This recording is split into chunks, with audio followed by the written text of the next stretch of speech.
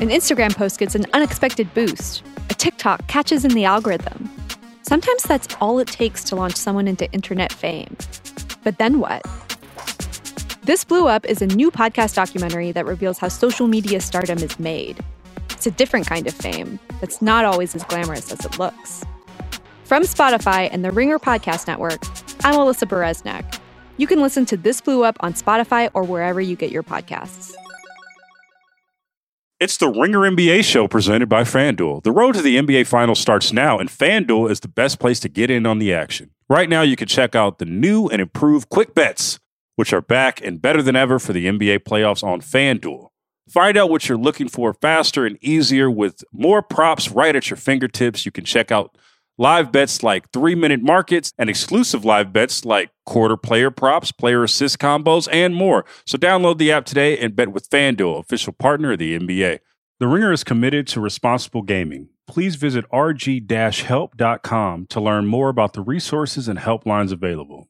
And listen to the end of the episode for additional details. Must be 21 years and older, 18 and older in D.C., and present in select states. Gambling problem? Call 1-800-GAMBLER or visit rg-help.com. This episode is brought to you by Arby's. Arby's better not catch you slacking on snacking with their new 2 for $5 chicken wraps. And your choice of ranch, barbecue, honey mustard, and a bonus flavored called Incredible Value. You can't taste it, but boy, is it sweet. Arby's 2 for $5 chicken wraps are here for a limited time at participating locations.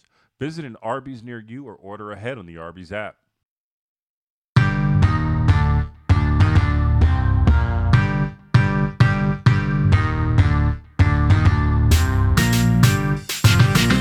What's poppin'? Real ones. Logan Murdoch here, Raja Bell there. Raja, I knew it was the end of Thanksgiving because you had all of the videos of your kids doing great things. And I just want to know, like Raja doesn't say hello on the group checks before shows. He doesn't. This is what he does. This is what Raja Bell does. Raja will say a link, right? Just send that link. Not even send that link, right? And then afterwards, he sends 2 videos of his kids. That's basically how Raja says hello to us. And and he showed a video of one of his my fave Bell, Ty Bell, who's just unequivocally my fave of the Bell children. And then and then of him just he just got a jump shot over the summer, and it's just ridiculous. He's doing great. And then he like makes a lot of jumpers, and then you got Dia dunking the ball. Dunking after he somehow like challenged you and said, "Pops, I'm gonna dunk it," and you were like, "No, you ain't dunking nothing," and then he dunks it in your face, basically. So that's a preview of all of the Thanksgiving. So I guess it's a roundabout way to say, how was your Thanksgiving, bud? How was it? Man, it was a really good low key Thanksgiving, and most people who have kids and have gotten to this mid-ish life understand, bro. Like they're the best things that I've ever done, bro. So like I ooze with pride off of all of my youngins. You know what I mean? Like watching them and being on the field. Like yesterday was cool because it was a Sunday. We didn't really have any games. So, you know, Mom and I wasn't shuttling people from game to game. So I got to really be on the basketball court with Ty. I got to spend some time with Zen and take him to Dick's and, you know, do some stuff. And then, did you get socks? Nah, we didn't get no socks. We looked at the socks. Okay. We didn't get any. And then I got to be on the football field like with Dia and Ty and shoot a bit with Zen. So like it's just what I do, bro. It's like, you know, it used to be, man, I like to be out and we're going out to dinners and we got shit popping. And now my favorite times are like hanging out with the kids and had a little date with my wife. So my Thanksgiving was great. Damn, Yours? dog, that's what's up. My Thanksgiving was great too, if only because it's the first time I've been able to chill and relax for the first time in a few, right? Like I don't have kids yet, but you know, just go out and see family who like I went out to the Stockton area, saw some cousins and stuff, and then did my rounds in Oakland. Shout out to the Sneeds. And then man, Mrs. Sneed, shout out to Mrs. Sneed because she just like, you know, one of those old school just Black women who just fucking like make the biscuits are made with care. You know, when you come up to the crib and it's just that she gave us just the onion biscuits, which were phenomenal. The sweet potato pie, dude. I have the itis just thinking about it. So that's basically what was popping with my Thanksgiving. That was what I was on. That was what I was locked in on. If you're saying like two things over Thanksgiving that would, for me, be descriptive of the perfect Thanksgiving, it would be a meal like that and a time like that, and then just on some straight chill mode, which is the two things I'm looking for over Thanksgiving, man. That sounds like a good time. It was a good time, man. You know where the good times are rolling right now, Raja? Oh, don't do it. You're going to do it. You did it. You fucking did it. Good times are rolling now in Golden State, Raja. They are 11-10. They're on a bit of a run. I don't have the winning streaks in front of me right now, guys. I don't have all of that. This is a vibes conversation. Okay, This is the vibes conversation. They're doing really well right now. Back above 500, 11-10.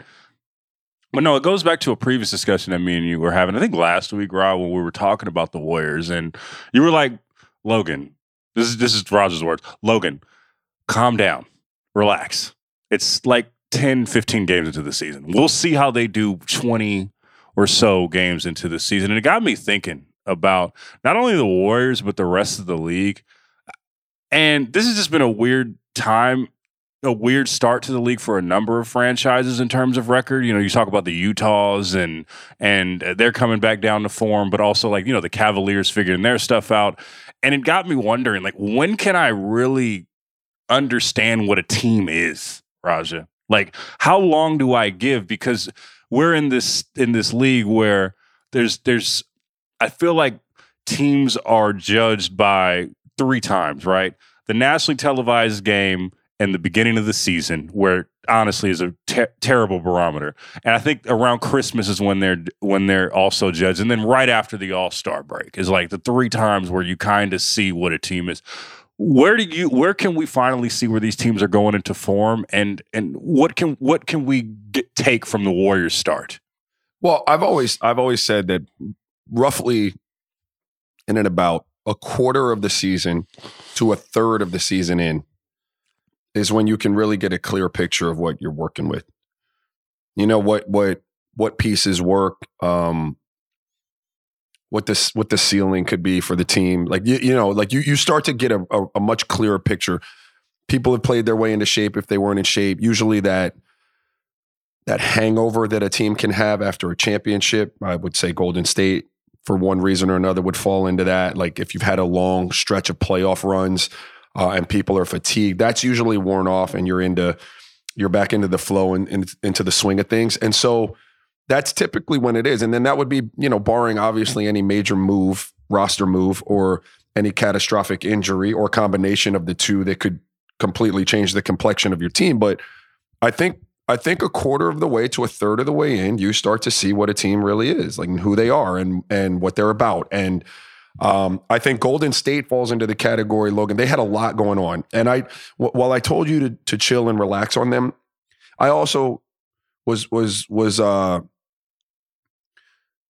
pretty frank in my feelings about how the distractions that took place right before the season started could affect a team like that if they got into a funk, making it much harder to get out of something like that because of vibes being low and general kind of mistrust and amongst other things. And so I think that they had a lot to navigate to start the season. And so they'll probably be closer to that maybe third of the way through the season. Like, you see them starting to round into form. They've been there, they've done that. They've got great coaches, they've got great players. And there's a lot to be said for understanding what it takes to be a championship level team. And if you know what it takes, well, you might not have it right now, but you can maybe find your way back to that. How much of it, well, especially for Golden State, right, where they're the biggest team in the league. They're a throwback to, like, it's like when you go with the Warriors, it's really like going with a rock band, right? They have so much attention on them. Whenever you're around them, you can just feel propaganda, the vibes, all of that when you're around the Warriors. How much of, like, how much do they need to just get into the season, right? Because the first week, which you saw with Draymond and Jordan, and then, that goes right into ring night, which is a huge spotlight on your team. And then the couple of weeks after that, now they're just, they're going on the road. They're playing like the Minnesotas. They're the eyes of the sports consciousness. And me and you know this. It's football right now. It's the end of the college football season, end of the about to get to the end of the NFL season. Eyes are other places. How much does that help a team who's going through something like that with the infrastructure that they have? I think it's important, and it can be helpful for a lot of teams to just get into doing what you do and forget about all the rest of the stuff that is going on around you. Before the season starts, there's time in your life for a lot of distraction. Not that you're seeking distraction, but you have the time to engage if you wanted to. Or, it could seep in, even if you don't want it to you don't want to engage. Like, there's so much downtime that it's going to creep in. It's going to come to a crevice eventually, right? There's distraction. Yeah. Once we start hitting the full road schedules and we're out and we're playing, I don't know, forgive me, it's been a decade since I played in the league, but whatever amount of games you get to play in so many days on the road now, whatever that looks like, and we're traveling from city to city and we're getting in late, and we're sleeping in and we're having a breakfast meeting. And once you hit that, and it becomes a habit, like that becomes what your body is used to doing by then, and you click into that mode, there's less time for the distraction. There's less time for the noise. You're locked in. You're just riding that wave that you ride every year. So you start to hit your stride. You start to emotionally connect to it. And it can be what you need at times to really focus, And so some teams, I've been on teams where that wasn't necessarily the case, but really good teams with stars, sometimes you need that because, like, to your point, there's so much going on around it, Like when I was with the Sixers and I traveled, with Allen Iverson and he was a rock star, I mean, on the court, I envied Allen Iverson because, he was the MVP of the league. I mean, he did things that no one could do, but I always watched how many people were pulling at him and how many people wanted time, not financial or anything like that, but just moments of time. And there are only so many in a day. I didn't envy that.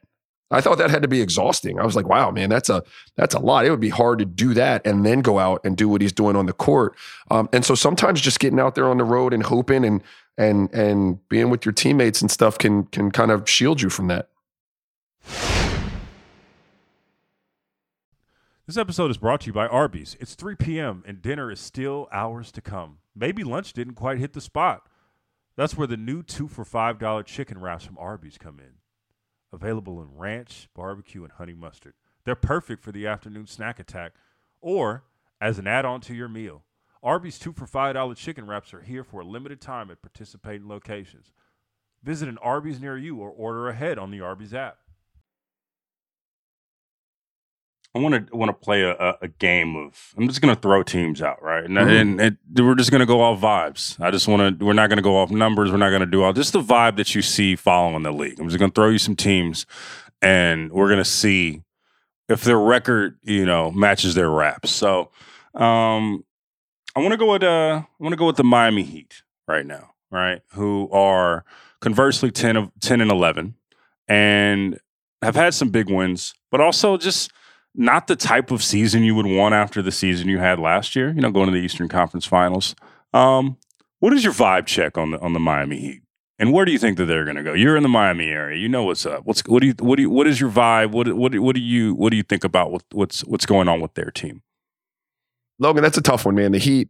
So I always preface this by saying the Heat are one of those teams that I trust from top to bottom, organizationally, to figure it out if there should be something wrong and get that thing pointed in the right direction. I am a little worried about them, though. I mean, defensively, they are who they are, right? They continue doing their things, but I think they're in an interesting place with that roster and offensively.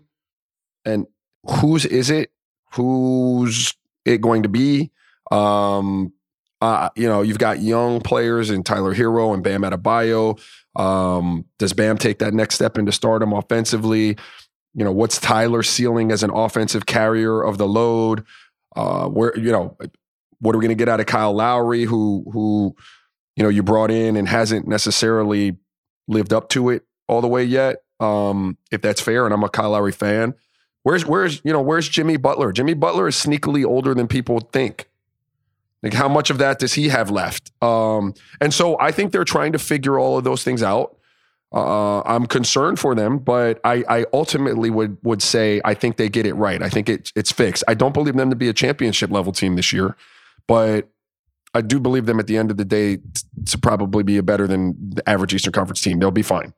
So when I see the Miami Heat, and again, this is 3,000 miles away and on television and watching, I think that it just seems like the Miami Heat are a race against time, right? Because no matter what they're doing this season, if they go to the playoffs, we already know what's going to happen. There's going to be an immense pressure on Jimmy Butler, provided he's healthy. Immense pressure on him to get the scoring done for them, because what happens in the postseason? You have to you need a primary ball handler and a primary scorer, and Jimmy Butler is the only one on that roster. So I just feel like every time I just see them, it's like it seems like they're in the worst place you can be in the NBA, which is the middle. They're going to be good teams. They're going to lose some curious games. They're going to be good teams because they play hard. But at what point do they? And I know Pat's not going to do this. The Miami Heat just don't do this. But at what point do they just say we got to figure this out another way? And we've kind of reached the end of the road with this group. And I don't know, I don't know the contract situations. I don't know where I'm not over there. But it just seems like a change at some point is going to have to be made, or a shakeup. Some sort of shakeup is going to be needed on that roster for it to be championship level. I would agree with you. Some of what you do as the Heat organization, well, not some of it, most of what you do is a reflection of Pat Riley and his competitiveness and Eric Spoelstra's competitiveness. I think that you can also, as a franchise, feel the pulse of your city and what they respect and move accordingly. And, Miami has this sneaky ability to have affection for teams like Philly does. It's weird. Mm-hmm.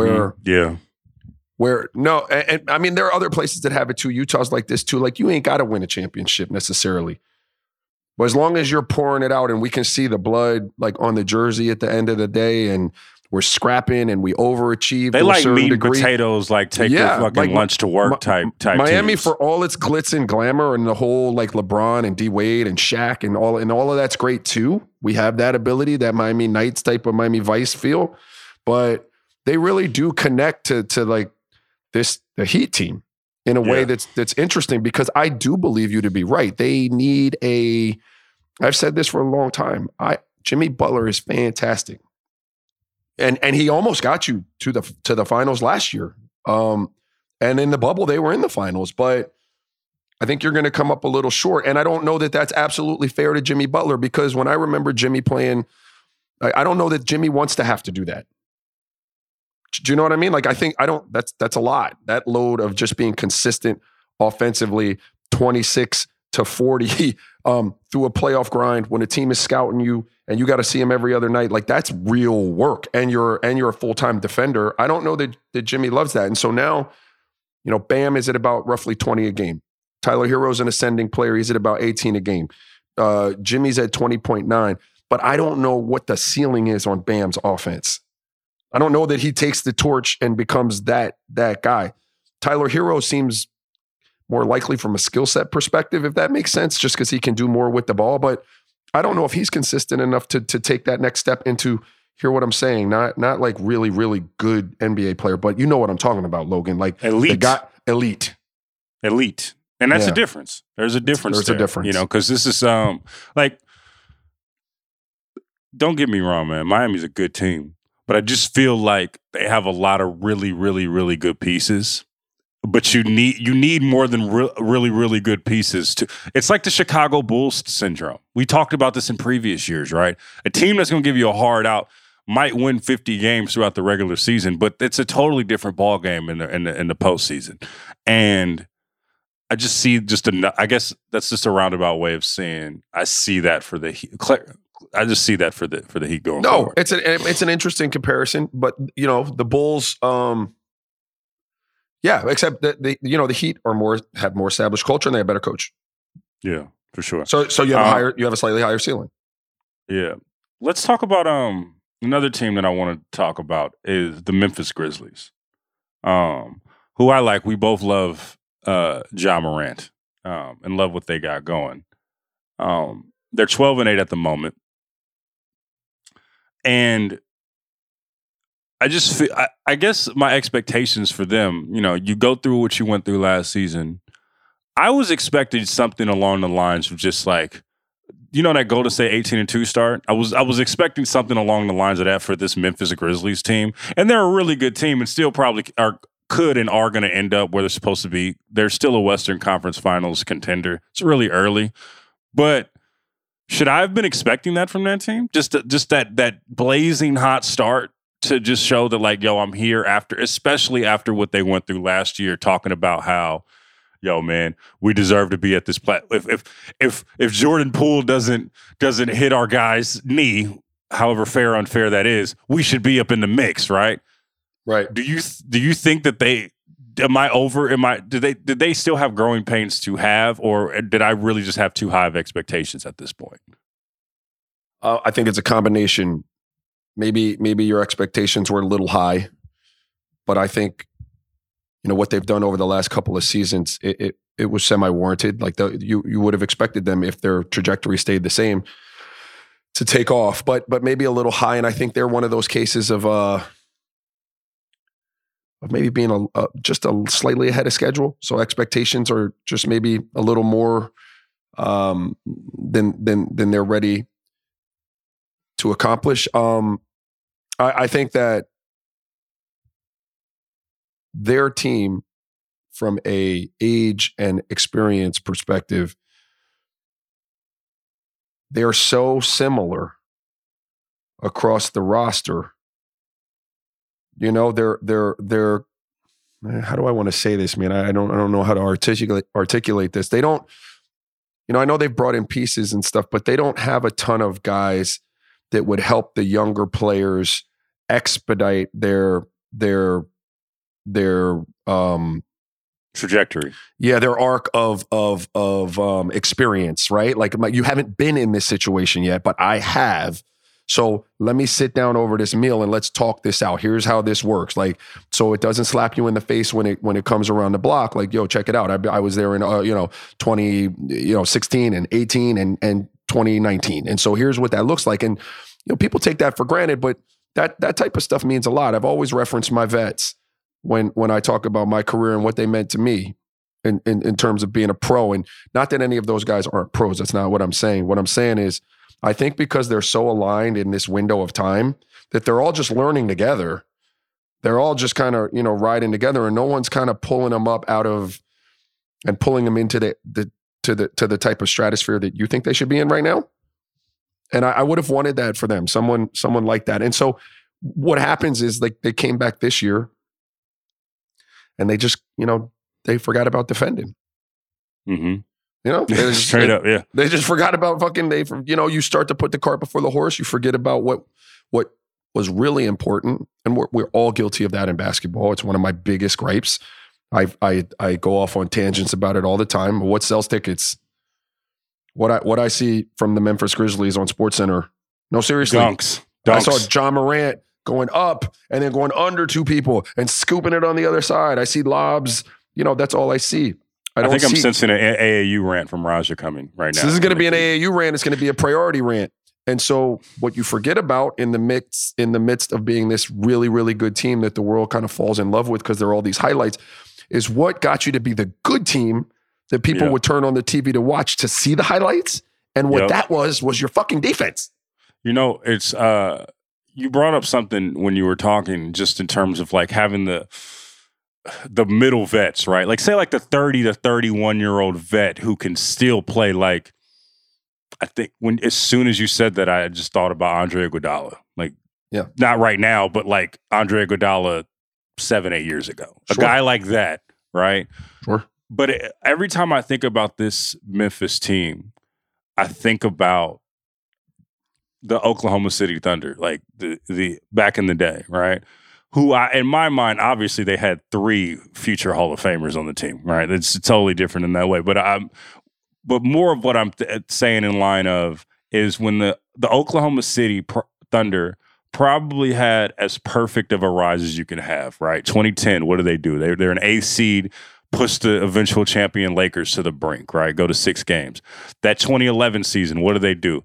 They go to the Western Conference Finals, and I think they lose to the Dallas Mavericks that next year, right? Gradual transition. What do they do the next year after that? They go all the way to the conference. They go all the way to the finals. They lose to the Miami Heat, but that is the gradual thing that you want to see. But what did they have? And this is something that you brought up, Raja. They had the middle type of vets that you speak about. That's why they traded Jeff Green for Kendrick Perkins. It wasn't because of just like talent versus talent. It's because you needed a guy in the locker room to, in your eyes, just like pull these guys into the next level. And is that what you mean when you talk about like maybe there's a trade for the Memphis Grizzlies Absolutely. at some point, right? Like there's something that they need to do. Maybe trade away a guy that you might think on paper, this is kind of odd, but you bring in another guy that can kind of just like, hey guys, sit down. I'm the leader right here. I'm going to show you guys how to do this. 100%. Steven Adams, helps with that, right? I don't mean to discount how important he is. But when you look at the rest of that roster, it's kind of a duplication of itself in terms of experience and age. And so, yeah, you do need that. And I think you hit the nail on the head, Logan. And I've been reluctant to say it, but I do think they're a trade away from something. And you might have to give up, one of the pieces. Obviously, there's certain pieces you don't want to move, but you're going to need that stability, man. Like, think about what CJ McCollum did when he got to New Orleans. Yep. You had ascending, like John Moran is an ascending star. Soon enough, he's going to be a grizzled vet, right? Brandon Ingram was turning into that right before our eyes, but bringing in someone like CJ just helps him get there that much quicker. Mm-hmm. And so I think that it's been discounted in the roster construction process at times. I don't know if that's a byproduct of the analytic wave of general managers, like guys that came up, not necessarily on the court. They came up, through video rooms and through learning the game from the other side of it. And there's nothing wrong with that at all. But I'm just spitballing. Maybe there's, when some guys tell you they go off a feel, and the analytic crowd says, it's not about feel, it's about the analytics. Well, it's really about a combination of the two. So maybe it's been discounted because they don't have the feel of, hey, man, I used to sit at dinner with Dikembe Mutombo, and he used to kick game to me over a meal in Atlanta. Or like, Mike Finley, taught me how to buy suits and talk to me about, his time in the gym with Tim Grover and MJ on the plane and what their summers looked like. And so I could go home and model that, to the best of my ability with Ain't my it crazy limited how much resources. game you can get in just like 5 minutes from vets? Just like they're just spitballing, maybe in a rant or vent session or something. They just spitballing and then you just get like tons of game. You're getting gems, man. Walt Williams, Nick Van Exel, Aaron McKee, like dudes that were just, real talk, we're just looking out for a young buck. They didn't even know what that meant. And so I just think it gets discounted in the roster construction process at times. In Memphis, it's a great call. They're probably a trade for a piece away. Like, who's a great name? And he's Jay Crowder. Yes. Yeah, Grizzled vet. Grizzled vet, kind of like, I say this with all the affection in the world, just nasty, kind of, would get down, grimy, skilled, been there. He's also going to have Ja's back if Ja gets into a skirmish. Yeah. Like, hold on, relax. You ain't going to fuck with my teammate like that, right? Like, he's going to be one of the... So the question of that is, when do you make such a move? Because you referenced New Orleans making a move, and they made that move for CJ mid-season, right? Mm-hmm. And it's a different scenario for that Pelicans team because they didn't have their full squad. And it was kind of one of those things where we're trading for CJ for next season, which is the season we're currently in now. We're waiting for Zion to come back, waiting for all these pieces to come back. For a team like Memphis, who has a lot more eyes on it than the Pelicans, and which means a lot more moves are going to be scrutinized, When do you make that move? Do you make that move in the offseason? Do you make that move to this season to figure it out that way? What do you do? Or what goes into a trade like that, and what's the timing on something like that? I don't have the answer for that necessarily. I think it's a feel within your organization. It's a feel that the general manager and his group of trusted people get from the interaction that the team is having with the coaches. You know, you're watching everything. Is the message still getting across? Is there still buy-in? Are our vibes still high? Like, where are we at in this process? Because I also talk about it being really hard to sustain and not necessarily get over that hump. You know, it's hard to sustain anything. But, you know, remember we talked about Quinn Snyder with the Jazz. I think Quinn Snyder's a fantastic coach, but I also said that message is old. Like that, you know, that style of play, they haven't gotten over the hump with it, and you can see now that it's old. So I'm watching all those things if I'm around that Memphis team, and I don't have the answer as to whether it has to be now or in the offseason or at the trade deadline. They should know when the time is right. And I would just, today's NBA they don't seem scared to pull deals and make trades and try to take a big swing. So I wouldn't be afraid to do it. I do think that, you know, if something good were to happen in this next, you know, tradable window here, I think that would be interesting. You know, I wouldn't be afraid to do it. I think it'd be really interesting for us. And I think John Morant's ready, but I do think he needs a little help. I mean, the kid Bane he's great, fantastic, but he's less experienced than Ja. Yeah. So, you know, I think you need to give them some help in that regard. Let's take a quick break, and we're going to talk about another team that is taking a big swing, and it's looking like a big miss. This episode is supported by State Farm. Man, I remember when I first got into a car accident, it was pure frustration because I did not have State Farm. And now that I do have State Farm, it is an exclamation of pure joy. But the only words that you need to remember are, like a good neighbor, State Farm is there. State Farm has options to fit your unique insurance needs, meaning you can talk to your agent to choose the coverage you need, have coverage options to protect the things you value most, file a claim right on the State Farm mobile app, and even reach a real person when you need to talk to someone. Like a good neighbor, State Farm is there. Learn more at statefarm.com. This episode is brought to you by Visible Wireless. Want a wireless provider that always brings its A game? Switch to Visible, the wireless company that makes wireless visible. Get a one-line plan with unlimited 5G data powered by Verizon as low as $25 a month, every month, taxes and fees included. And as if that wasn't already a huge win, you could use promo code RINGER20 to receive $20 off your first month, just for listening to us talk about basketball. Not bad, right? You don't need more than one line of wireless to save. Just switch to Visible at visible.com and use promo code RINGER20 for data management practices and additional terms. Visit visible.com. The Visible monthly rate is $25 per month. All right, Raja. So I watched one game yesterday. I watched highlights of one game yesterday. And it was the Timberwolves versus the Warriors. And we already talked about the Warriors side of it. Let's talk about the Timberwolves side of this situation. So, Raja, you know, the Timberwolves are currently 10-10. And this is a team that traded a boatload of picks for one Rudy Gobert and then told us this was, you know, this is their title window, which was news to everyone in the league because we didn't know that they had a window in general right now. But they said, we're going to give up all these picks and all these players to get Rudy Gobert. We're going to put him alongside Karl Anthony Towns and put him alongside this group. And this is going to give us a championship, right? And on the surface, it looked like this was a team just got bought by Alex Rodriguez and his group, and it had all the fixings to me of a new group just trying to make a splash in any way they can, and they were going to make a new deal. The first deal that came that seemed promising, they were going to take it, and I don't care how they spin it. It just has not worked out. And the Minnesota Timberwolves aren't winning a championship. They're not getting anywhere close to it. They just don't have the infrastructure. Why do you? What is there a trend here with new ownerships, or is there? What do you see as to why they would make a move like this? And now that we're a few months in, do you think that there's any chance that the Timberwolves can right this ship?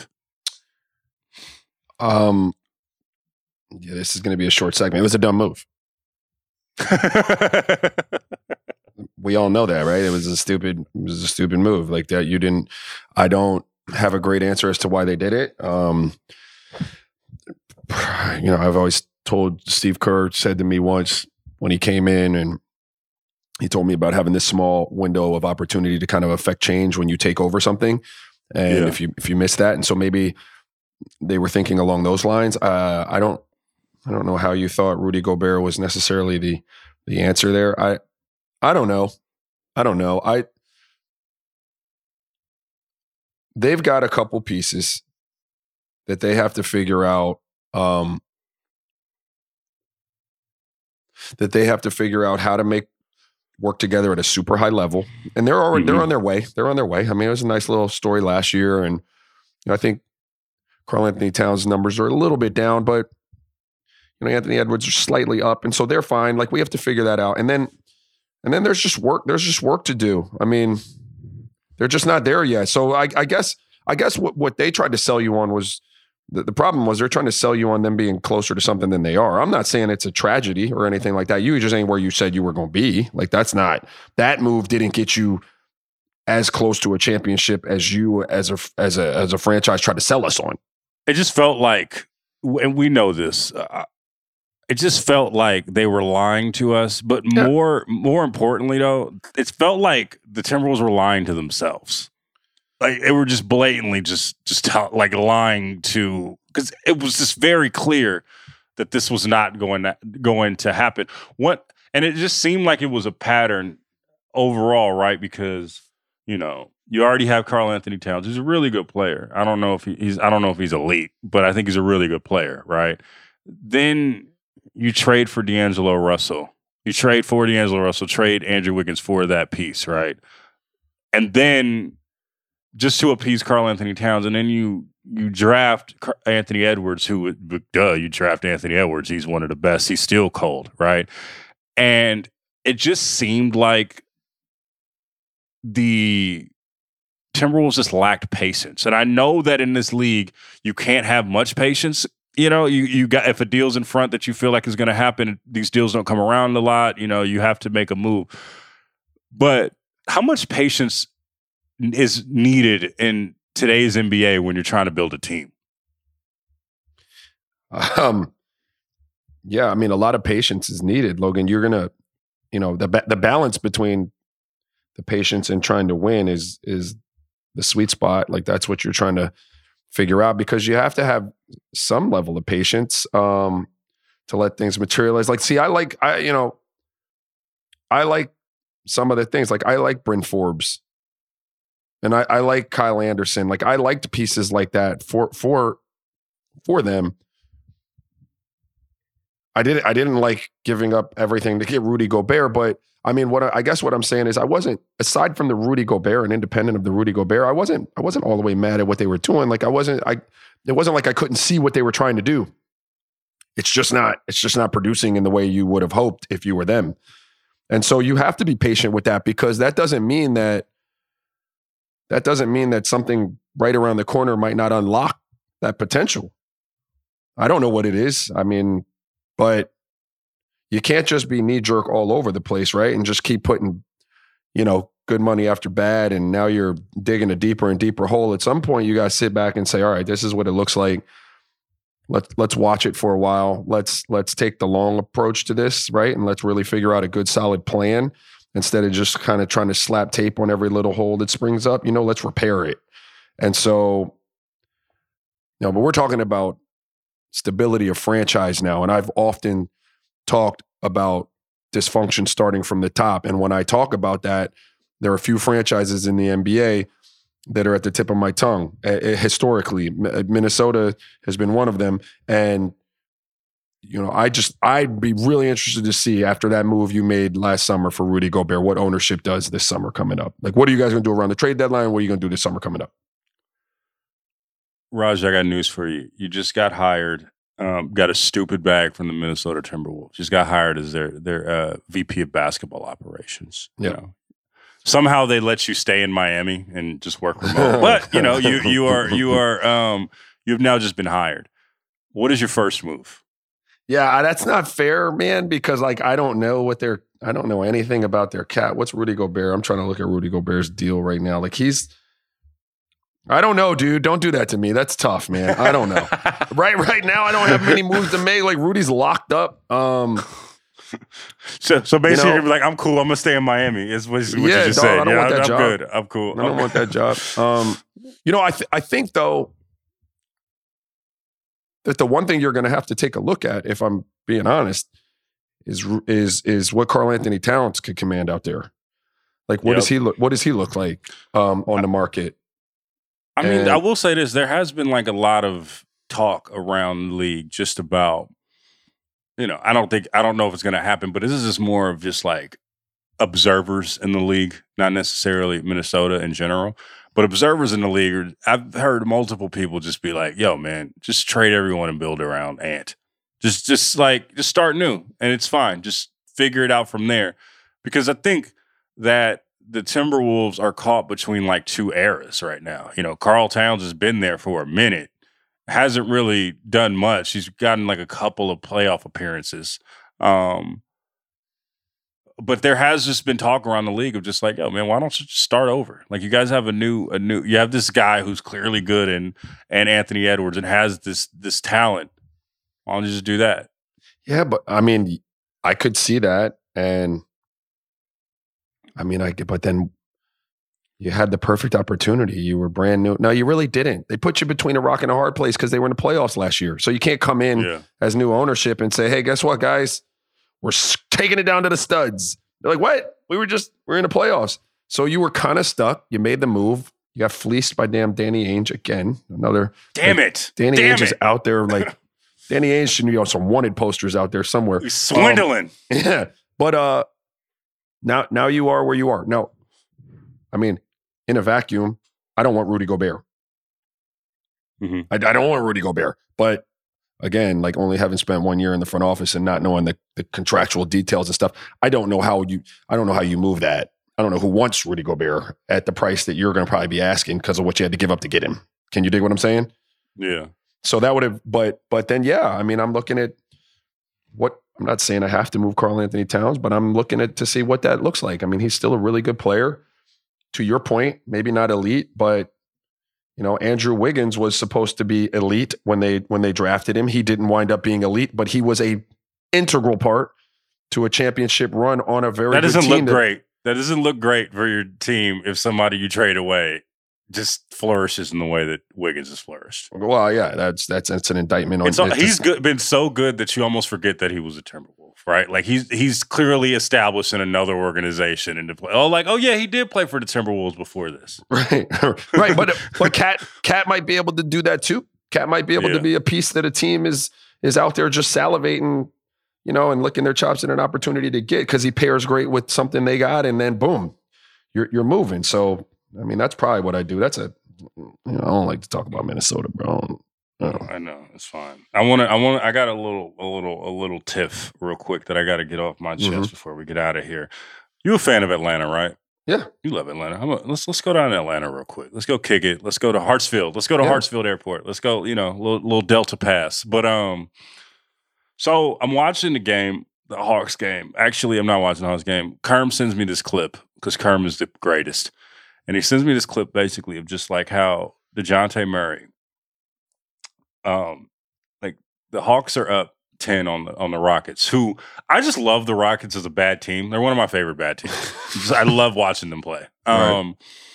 But DeJounte Murray is high side and they're up 10, throws a pass to Trae Young. They hit a three. They're up 16.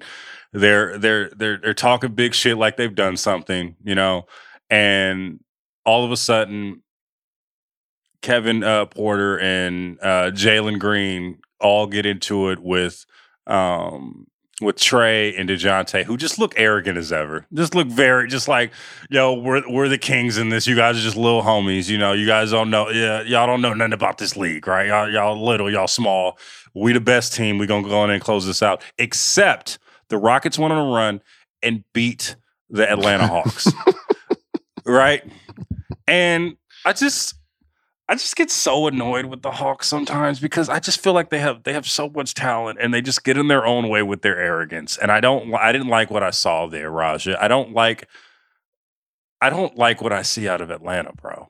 Like, I feel like they could be so much better than they are, but there's just so much just either infighting or weirdness going on. It's just a team that I just get constantly disappointed in.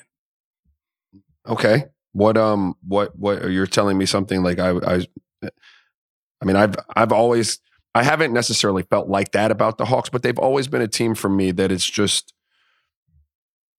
a solid NBA team. Nothing more, nothing less. I think your frustration is that what you're saying is like, if you got to be better than that, if you're going to have that much attitude and shit talking on your team. But we live in a day and age where like it's all shit talking and attitude.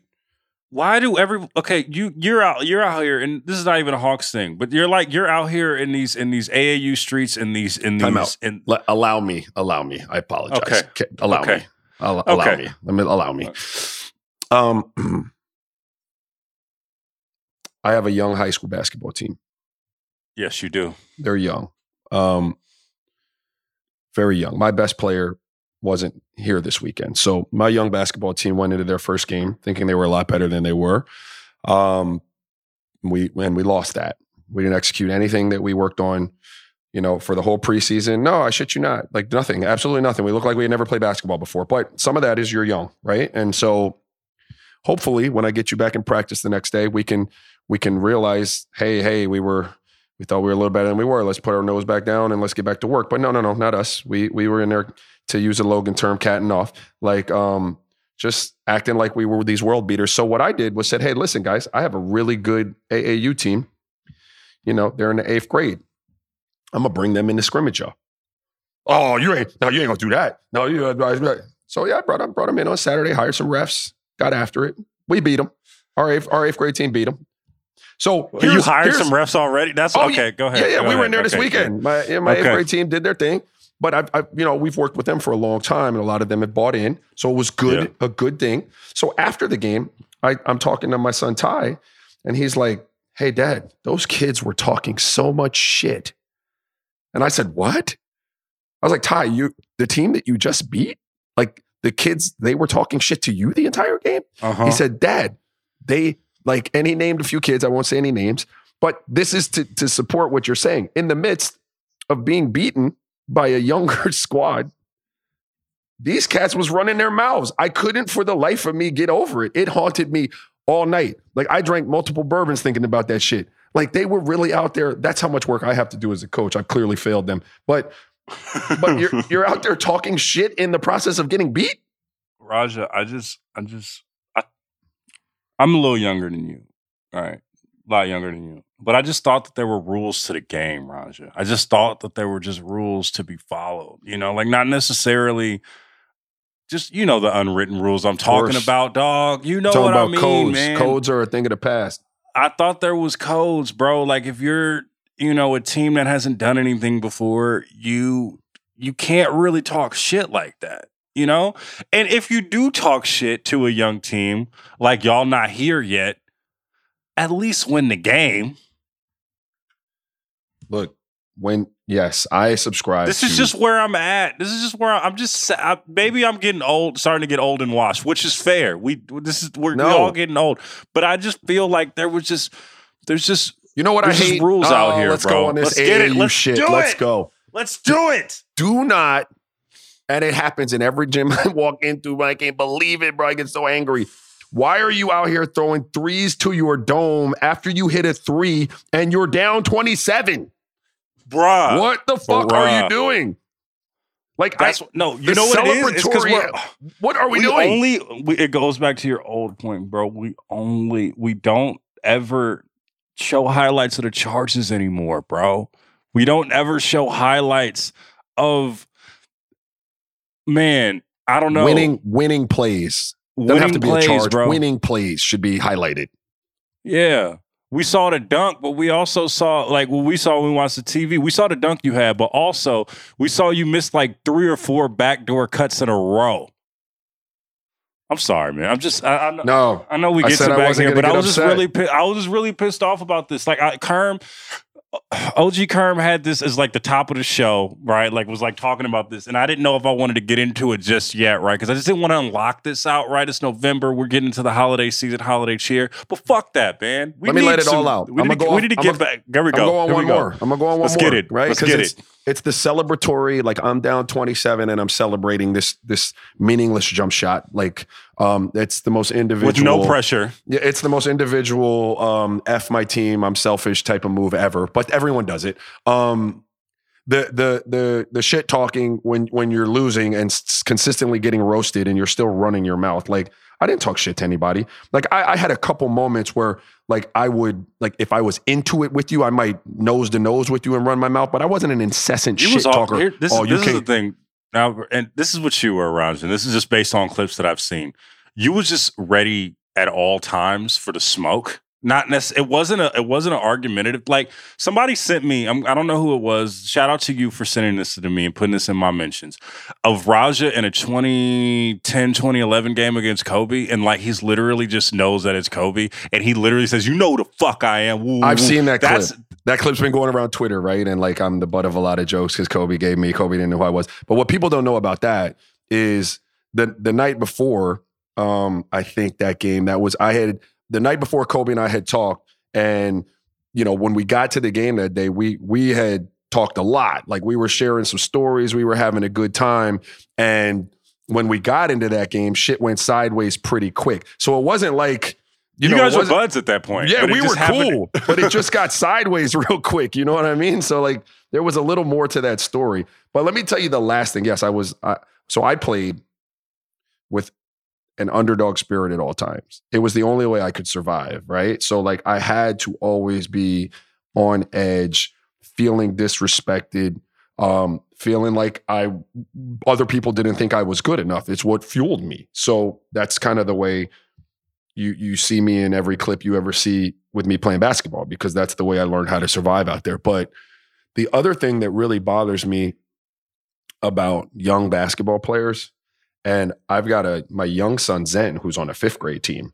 And, you know, I don't have anything to do with their team other than sitting in the stands and watching, right? And so I can have my opinions and, you know, I sit there and cheer for him and so on and so forth. And then I'm around these little jokers, like, an hour later, they're either in my car or they're over at the house or whatever. And it's like, if my dad will show up to the house or one of my homies comes over and they ask him how the game goes, "Oh, I had 18. How the fuck do you know how you had 18? How'd you know that? How'd you know that? You shouldn't know that. If you're really hooping, you shouldn't know that." Like, and I hate the score. You check the box score in the pros or in like college, maybe high school. You're checking a box score in a raggedy ass 5th grade AAU game. That means you ran over to the scorer's table after the game. That shows where your priorities are, right? Like, that's what's on your mind as the game winds down. I got to get over there and get a look at how many buckets I got. Or worse, you've been counting them shits the whole game. I think that's the most selfish thing. I think I cringe every time a kid can tell me how many points they got. Real talk. I think it's shitty. And on my teams, I don't give out MVP awards. I don't give out all tournaments. Any tournament director who's ever come to me over the last 7 years will tell you, I don't do any of that shit, because all it does is promote individuality and anti-team like feelings. And I'm not into that. Like, I think that shit should be, your team should be your focus, bro. Keep your head down and let's hoop. Sorry. Let's hoop, man. No, let's hoop, man. That is the story of this Monday Reels. We're back. Let's fucking hoop, man. All right. We'll see you guys. That's another edition of Monday Real Ones, okay? All right. So another edition of Monday Real Ones. We're back twice a week. We'll see you guys on Thursday. Keep it locked, man. Make sure you check us out Mondays and Thursdays. We'll see you guys later in the week, man. Holla.